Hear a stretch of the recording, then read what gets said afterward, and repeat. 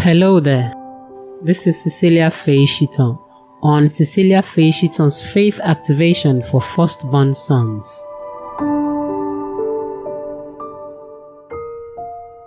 Romans chapter 8 verse 19, Amplified Version. For even the whole creation, all nature, waits expectantly and longs earnestly for God's sons to be made known, waits for the revealing, the disclosing of their sonship.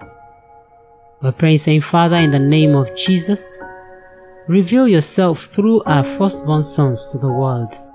Raise an end-time army that will reveal you, your will, your word, your way, and your power through them, in the name of Jesus. As they march, let there be a manifestation and an unveiling of an incorruptible army, full of God's glory and power, in the name of Jesus. Amen.